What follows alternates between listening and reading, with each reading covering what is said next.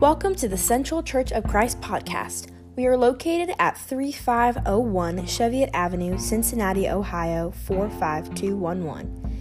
It is our mission to worship God and follow Jesus as we love and serve in His name through the power of the Holy Spirit. Come see us sometime at 10:30 on a Sunday morning or each Wednesday as we feed the community at 5:30 p.m. We hope the following message inspires you in some way.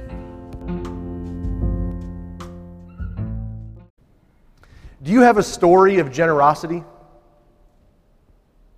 Where someone was excessively kind to you? How would you define generosity? Maybe doing more than was expected, or meeting a need with more than you needed at just the right time, or going above and beyond. I didn't expect you to. Do you have a story of generosity? A story that you can tell when someone or a group was generous to you? Is generosity a part of your normal language that you tell people that you care about them using that? Generosity is a gift of God's Holy Spirit. We'll learn about that. It's in Romans chapter 12. When I say that, I'm saying that to say some people are naturally blessed by God with this ability. And Paul says if your gift is generosity, then do it with all your heart. Not everybody has this gift in excess, but all of us are to take on this trait. It's not okay for some of us Christians to be generous and some of us to be selfish and say, well, that's just not my spiritual gift. No, generosity is a way of the Lord. It's encouraged in the Bible, and it's to be brought into our lives as a natural language, how we communicate with others. This is what I was talking about at the beginning. When you read the book of Philippians over and over and over in its entirety, you can start to look at it at some, I'm not totally advocating this, but I think there's value in looking at a book at an academic level at times. Here in Philippians chapter 4, we see Paul referencing back. He's ending the book the way he was beginning the book. Some of his themes that he started with, he's now reiterating. Themes of joy for the concern. Themes of sharing in troubles and difficulties and partnership in the gospel. And we are going to read these. Turn to Philippians chapter 4 and look at verse 19. Paul ends with a theme that he began with, and that's the providence of God. Please understand this connection. The Philippians gave a gift to God, and it was credited as God's providence. You guys hear that? When we give gifts to people in the name of Jesus, the goal is glory to God. And that's how Paul saw this, and that's how this gift was given. Verse 19. And my God will meet all your needs according to the riches of according to His riches in Christ Jesus. And look at verse 1:6. He just thanked them for their partnership in the gospel, and being confident of this, that He who began a good work in you will carry it on until completion, till the day of Christ Jesus. God is our provider. Oftentimes, people sense that or feel it or see that for the first time when God's children give generously, and people can see God provides through His church. God provides through His people. And one of the songs that Brooke led us in, one of the lines was, "Be my inheritance." When we have God as our inheritance, we don't need to clutch the things that we have here. We already have our inheritance. We've been richly blessed with the gifts of God, and so we can have an open hand and a free hand with the things that He's entrusted us with here on earth. Living a generous life is living a godly life. And here we see, admittedly academically, but Paul ending his book the way he began his book, and I think that's a nice theme and a way to wrap up a great letter. We know from the very beginning that the Philippian church was known for being generous. That's a great attribute for a church. I think this church is kind. I think this church is welcoming and loving. Maybe other things. What would you say about your church? When someone says, why do you go to the Central Church of Christ? I hope you have something on the tip of your tongue. Something kind and sweet to say. Something good to say about the church. I do. The Philippians were known for being generous. What a great compliment. One thing I want to make very, very clear, and have you hear me here. Oftentimes when we think generosity, we think money. It's not wrong, but that's just not it. That's not all of it. Much, much, much, much more to generosity than money. And we'll see that today. I just lock that in your mind. I think it's natural. Oh, he's a very generous person. Yeah, what did he give you? Oh, she is so generous. Well, how much did you get? So we think money sometimes, but it's just more than that. Here we see that generosity was known by the Philippians for their partnership in the gospel and for their obedience to the gospel.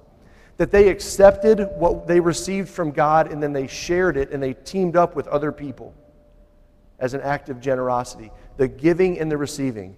Paul giving, the Philippians given, Paul receiving, the Philippians receiving. This beautiful symbiotic giving and taking generosity that Paul shared with the Philippian church.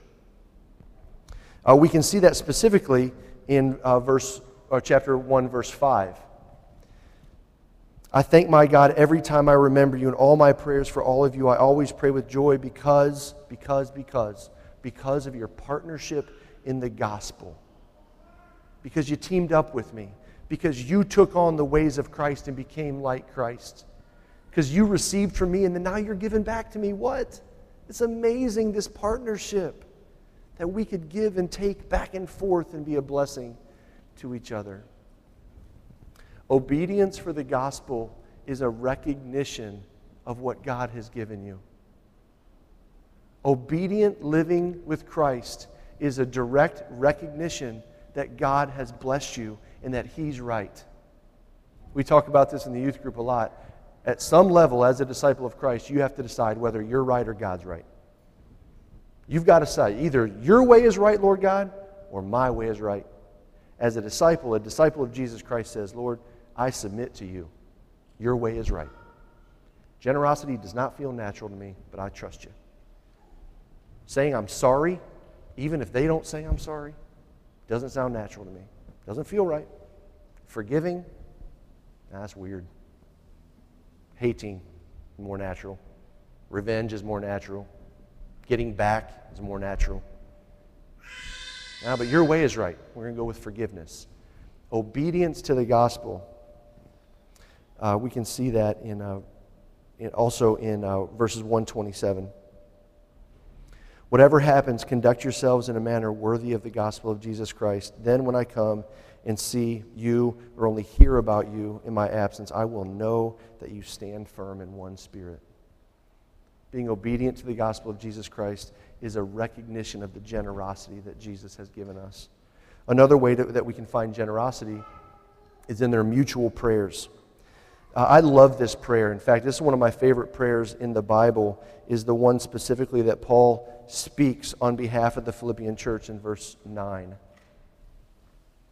And this is my prayer, that your love may abound more and more in knowledge and depth of insight, and that you may be able to discern what is best, may be pure and blameless till the day of Christ, that you'll be filled with the fruit of righteousness that comes through Jesus Christ to the glory and praise of God. What a beautiful prayer offered from a person that loves the church that he's writing to. Beautiful prayer. But it wasn't just one-sided. Look at verse 19. Yes, I will continue to rejoice, for I know that through your prayers and God's provision of the Spirit of Jesus Christ, what has happened to me will turn out for my deliverance. This was back and forth. The gospel of Jesus Christ isn't just about receiving. It's about giving back and forth. We see that through obedience and partnership. We see that through mutual prayers. And we see that through continued gifts and support. I said earlier that the Philippian church was known for its generosity. Here in a paragraph, you'll see Philippians chapter 4, starting in verse 14. Yet it was good for you to share in my troubles. Moreover, you, the Philippians, know In the early days of our acquaintance with the gospel, when I set out from Macedonia, not one church shared with me in the manner of giving and receiving except you only. For even when I was in Thessalonica, you sent me aid more than once when I was in need. Not that I desire this, but I want to credit to you in Jesus. Generosity takes many, many forms. So let's have an open mind about what generosity is, and hopefully that sets the table for what we want to talk about today. What we want to talk about primarily is how do we cultivate generosity? How do we make it more than a thing that we just talk about? At some point, we said, as a disciple, you have to decide whether you're right or God's right. You've got to follow the Lord. At some point, you've got to say, being a Christian is more than just learning about Jesus. It's doing like Jesus. It's being like Jesus. Sometimes that gets lost in translation. We get to thinking that learning about Jesus and going to church are the most important things. No, being like Jesus. From what we learn about Jesus, that's where it really, really happens. And so today I want to talk about cultivating generosity, growing it. When you think about cultivating generosity, I want us to all to be gracious with each other all of the time, because not one of us is at the same place in every topic than everybody else. So we have to be kind to each other up and down this spectrum of growth. There are things that you're really good at in the Lord that you understand, that come natural to you, and it's like your love language, and it just comes out of you normally, and other people are terrible at it, and you look at them like, what? You don't get this, do you? What's wrong with you? Well, it just happens to be something that they're a youngling at, and you're a pro at. And I guarantee you there's things that other people are pros at, and you're this junior learner, and they're looking at you. Well, come on. Get on the train, bud. We need to be generous with each other up and down this scale as we each come in contact with the teachings of Jesus Christ and we each embrace the teachings of Jesus Christ. Some of us are better at things than others, and that's okay. Teach us. Some of us are learners, and be patient with us. Let's be kind to each other up and down that scale of learning. This is a critical teaching of Jesus, and I want our church to just really marinate on this and let this be something that we're all about. We've got to find our heart.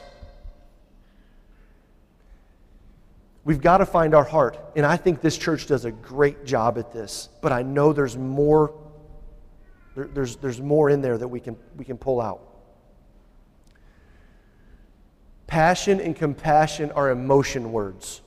I am not advocating that we run our church just on emotion. That sounds super dangerous, like way up and down, sounds scary. I think we should be level-headed, wise, considerate, intentional. I think we should let wisdom reign, the holy words of Scripture reign. But, I say that also, we've got to find our care, our want to, our heart, where it makes something, where it drives us, where we see a need and we're compelled to meet a need. Because we care about that person, or we care about that purpose, or we care about the family. Cultivating generosity is finding your passion. Finding things that you are compassionate about. Paul says, I'm so thankful that you renewed your concern for me. They had this partnership, but here comes Epaphroditus to Rome, knocking on the door of the house cell that Paul was being held at with a gift. What do you think Paul's response was? I just said it over there. Oh man, give me a hug. What do you think the Philippian church was feeling as they knew Epaphroditus was being sent with this gift? And it wasn't just money, it was stuff and things. Things that met needs. They couldn't wait. They didn't have email and text and IM and all these things. They didn't have all of this stuff. They were sitting there. You think Epaphroditus is there yet? Think he got there yet? You think Paul got that bag? Think he got that thing that I knitted him or made him or whatever it was? This anticipation, this passion, this compassion that they entrusted Epaphroditus to take this message of love to Paul. And when he received it, Paul said, it's meant so much that I knew you renewed your concern for me. I knew you had my back, but man, here Epaphroditus is with all this stuff, and I mean you, and I love you. It's passion. Jesus does not advocate robotic Christianity. Do as I say. Fruit. So it's very emotional, but intelligent emotions as well. We've got to find our reasons here. We talked about that continued support. I want to give you some examples of this, and these are powerful examples in my opinion. I just loaded some lame examples in my sermon today. These are powerful examples, I think. All right, yeah. Why would you use an example in a sermon that you didn't think was a good one, Steve? I don't know. These are good ones. Acts chapter 3. These are great examples of passion and compassion, I think. One day, Peter and John were going up to the temple for the time of prayer at 3 p.m. Now a man who was lame from birth was being carried to the temple gate called Beautiful, where he was put every day to beg from those going to the temple courts. When he saw Peter and John about to enter, he asked them for money. Peter looked straight at him, as did John, and then Peter said, "Look at us." So the man gave them his attention, expecting to get something from them. Then Peter said, "Silver and gold I do not have, but what I do have I give you. In the name of Jesus Christ of Nazareth, walk." You can't meet every need, but you can be compassionate in some way in every situation. There's many acts of compassion that we can find in Acts chapter 3. The fact that they looked at him, they didn't walk by, they didn't change sides of the street, they didn't ignore him.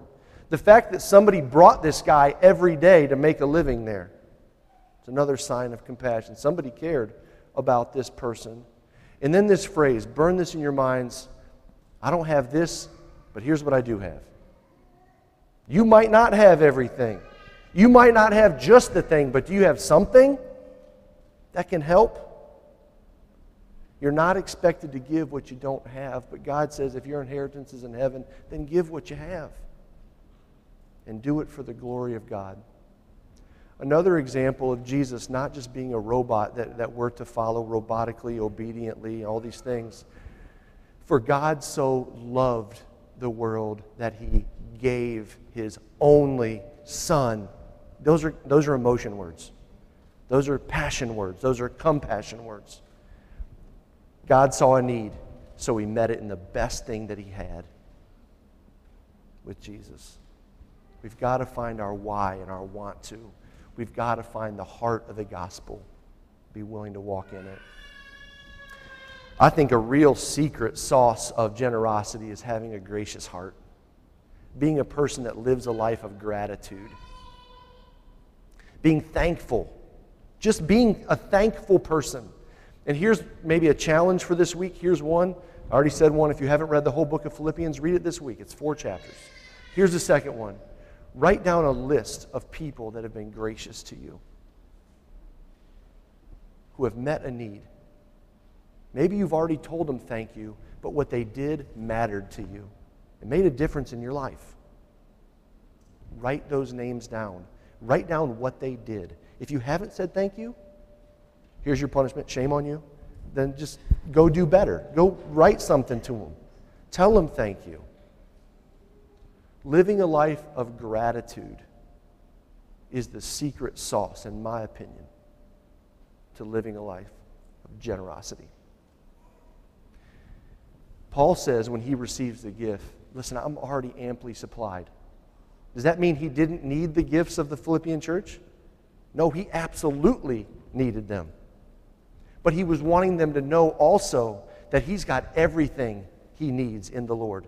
Joel talked last week about I've learned the secret of being content. That's what leads up to these verses. Paul is saying, you met a need for me, but we all have our greatest needs met already in Christ. I want to read this story to you. I doubt I'll be able to do this without crying.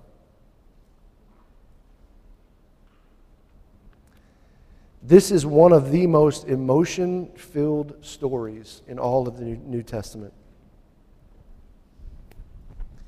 It's such a practical example of living a life of gratitude in the face of scorn even. It's compelling. Listen to this story.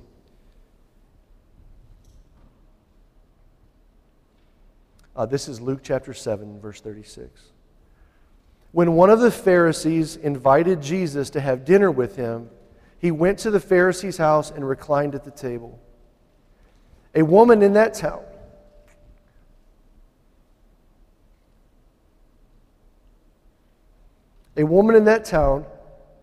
who lived a sinful life learned that Jesus was eating at the Pharisee's house, so she came there with an alabaster jar.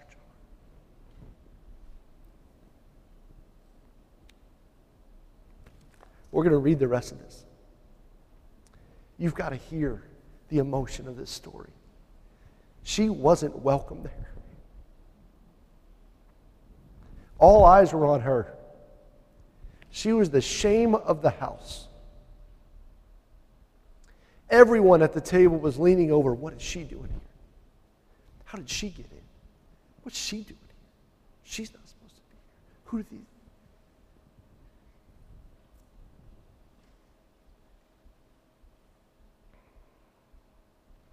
So she came there with an alabaster jar of perfume. As she stood behind him at his feet weeping, she began to wet his feet with her tears. And then she wiped them with her hair and kissed them and poured perfume on them. The gratitude that this woman felt towards Jesus turned her hair into towels and her tears into a fountain. This expensive jar of alabaster wasn't big enough, but it's what she brought. It's what she had. She wished she had a bigger one. And she laid it all at Jesus' feet, wetting her feet with her tears, drying them with her hair, and kissing them because she had been forgiven by the Lord. A life of gratitude compelled her to do this ridiculous thing. Probably this dangerous thing, frankly. I love that story. If that doesn't pull something, you might want to go to the puller guy and get your pull things fixed because your pull things are broken. That's a serious story of gratitude that compels action for God's glory. Let's look at this one in Luke chapter 19. I'm not going to read it, but the story of Zacchaeus, the tax collector, the Jew who got in bed with the Romans to extort the Jews. Bad guy in the neighborhood. Super rich because he extorted his national fellows to give it back to the Romans and to put big bread on his table. Not a good dude. When Zacchaeus came in contact with Jesus, what was his response? I'll pay back anyone I've extorted 4 times. Take it all. That's a life of gratitude. That's a life of generosity. We're going to go through these quickly. We've already talked about it, and that's why. Joel preached on it last week about knowing the secret of being content in any and all circumstances. We've already talked about it today with the song that Brooke led about having our inheritance in heaven.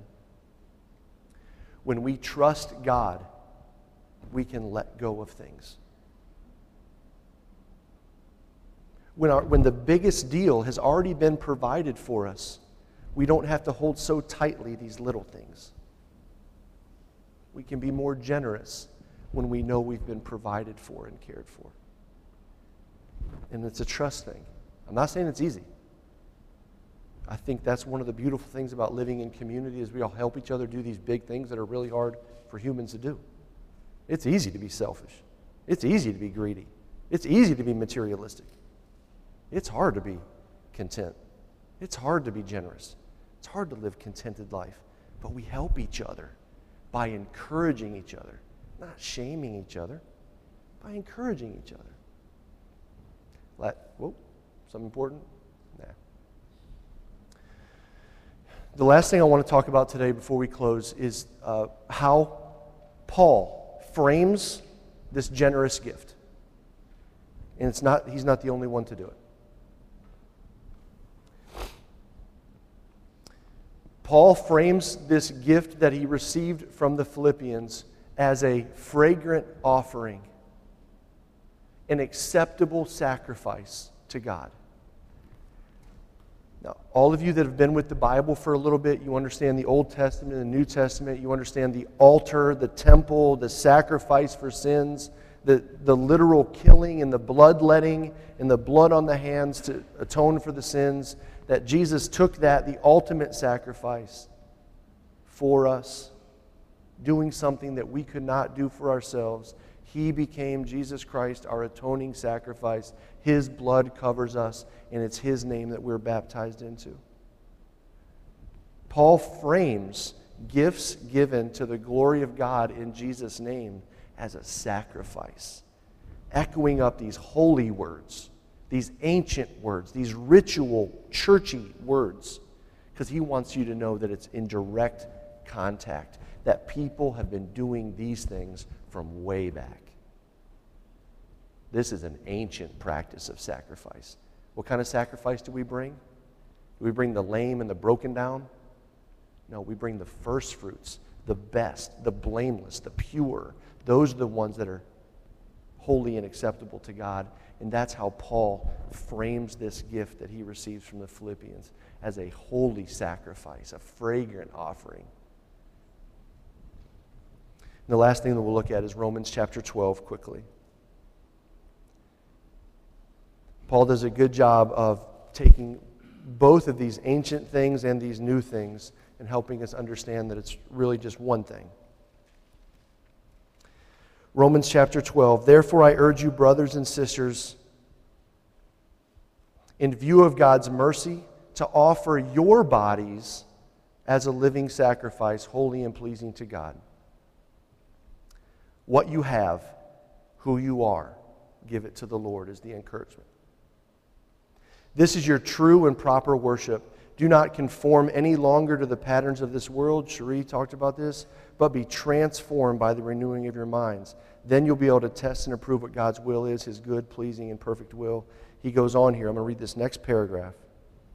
For by the grace given me, I say to every one of you, do not think of yourselves more highly than you ought, but rather think of yourselves with sober judgment in accordance with the faith God has distributed to each of you.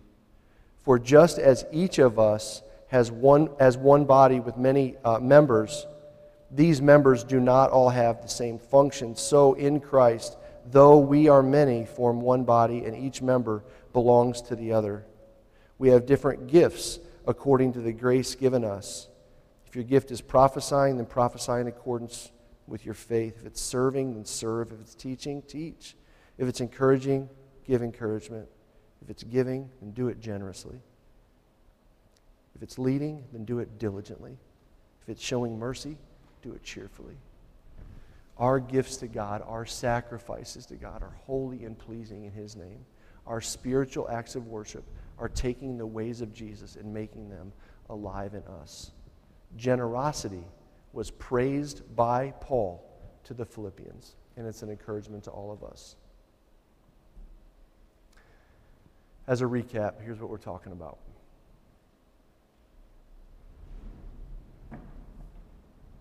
Generosity is graciously returning God's gifts for His glory. It's an act of gratitude. It confirms your contentedness. And the question for all of us this week, not are you generous? How are you generous? How are you generous? Lord, if these words are true, let them sink deep in us, help them to make us restless. Anything that's confirming, that's true about your Spirit, Lord God, allow it to be alive in us and allow us the desire to be like you in all things. Thank you for the generosity that we've received. May we live lives of generous gratitude. In Jesus' name, let's stand together.